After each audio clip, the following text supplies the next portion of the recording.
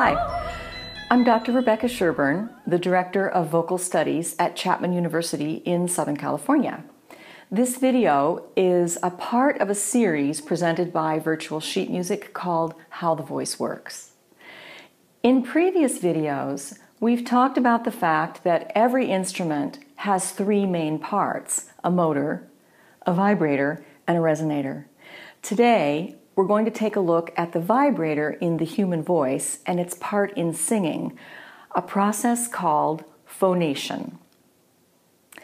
The vocal folds, which actually do vibrate, are behind the thyroid cartilage, which is part of the larynx. The larynx is located high in the throat, right about here in a woman. In a man, it can be lower, which is partly why men's voices are lower, down here behind their Adam's apple. The larynx is made up of cartilage, muscles, and ligaments. The vocal folds are actually ligaments. Here's a huge model. The head that would fit on top of this larynx would be about this big, like a giant. So it's a giant's larynx. The actual size of the larynx might be about the size of a walnut, like that. So working up from below, this is the cricoid cartilage. It's a continuous ring, the top ring of the trachea.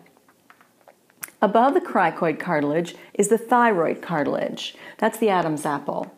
And behind that are the vocal folds, right here on this model. So we're now looking through the top of the head, down the throat, as if the front of the giant's face was looking at the floor. The vocal ligaments have muscles on either side built to stretch so that we can change pitch. The muscles are missing on this model. We just have these kind of sad-looking leather bands here representing the vocal folds. So when we exhale, air passes over the vocal folds and they vibrate. The speed with which they vibrate is heard as a specific pitch. 440 vibrations per second, the pitch A above middle C, sounds like this. My vocal folds are vibrating 440 times per second as I sing that pitch. That's just amazing. If you were to see that in real time, looking at a video of the vocal folds, you wouldn't even be able to see them move. It's just a blur. So you can see on the model that the vocal folds are fixed in the front and they open in the back when we breathe. Air passes over them and they vibrate together as we speak or sing. The vibrating of the vocal folds is called phonation. Put your hand gently on your larynx and phonate. Just say something. Hi, how are you? Can you feel the vibrations on your hand? They come from the vocal folds hitting very quickly together. So how we start a tone in singing is really important because the way the vocal folds come together will affect the entire phrase. We call the start of tone an onset. There are three types of onsets. In the first, a glottal stroke, the vocal folds begin in a tightly closed position. So hold your breath as if to lift something heavy, close your vocal folds, and then let the air explode as you say, ah. Try it again. Ah. It's kind of like a cough, like that.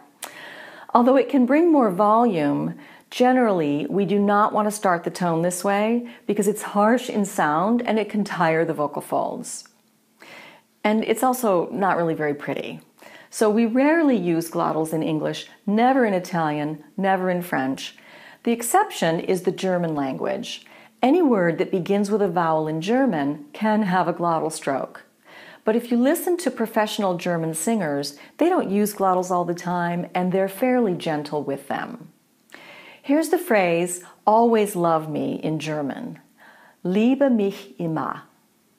So that was just a gentle separation on the word immer because it begins with a vowel. Here's a real glottal stroke on immer. Liebe mich immer. So you can hear the difference. One is gentle, one's a lot more aggressive. In the second type of onset, the folds are rather loose. Say an H and let your breath flow. Happy birthday. That's a breathy onset. And we don't want to start the tone that way either because it wastes air, it can lack in volume and color, and it can also tire the vocal folds eventually. What we want is the third option, a coordinated onset. And this should feel easy in your throat and sort of hummy or buzzy up in this part of your face, which we call the mask. If you watched the previous videos on breathing, you remember that there are 4 parts to the breath cycle: inhalation, suspension, exhalation, and recovery. Phonation happens after suspension.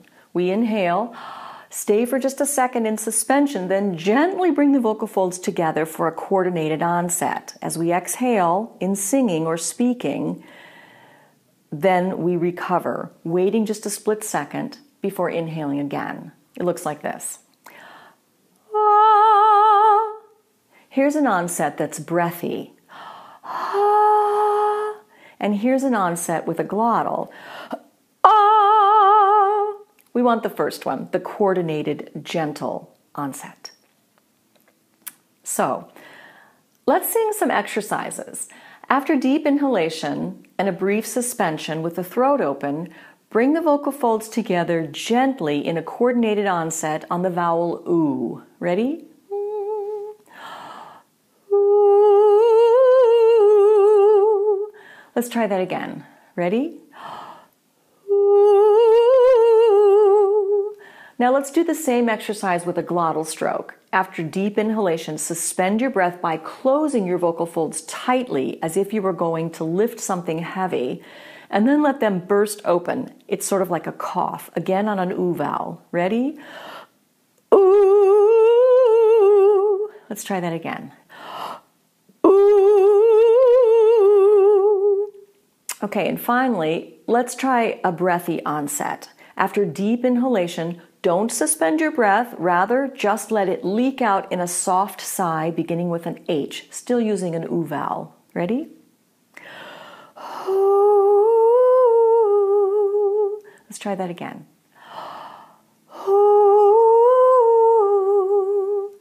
So it's pretty easy to feel and to hear that a coordinated onset, the first one we worked on, is the most efficient way to phonate. It's the healthiest way to start the tone, and with this coordinated onset, we have the most control over our singing phrase. So that's it really. Phonation is about onset. Make it coordinated, make it healthy. Bye!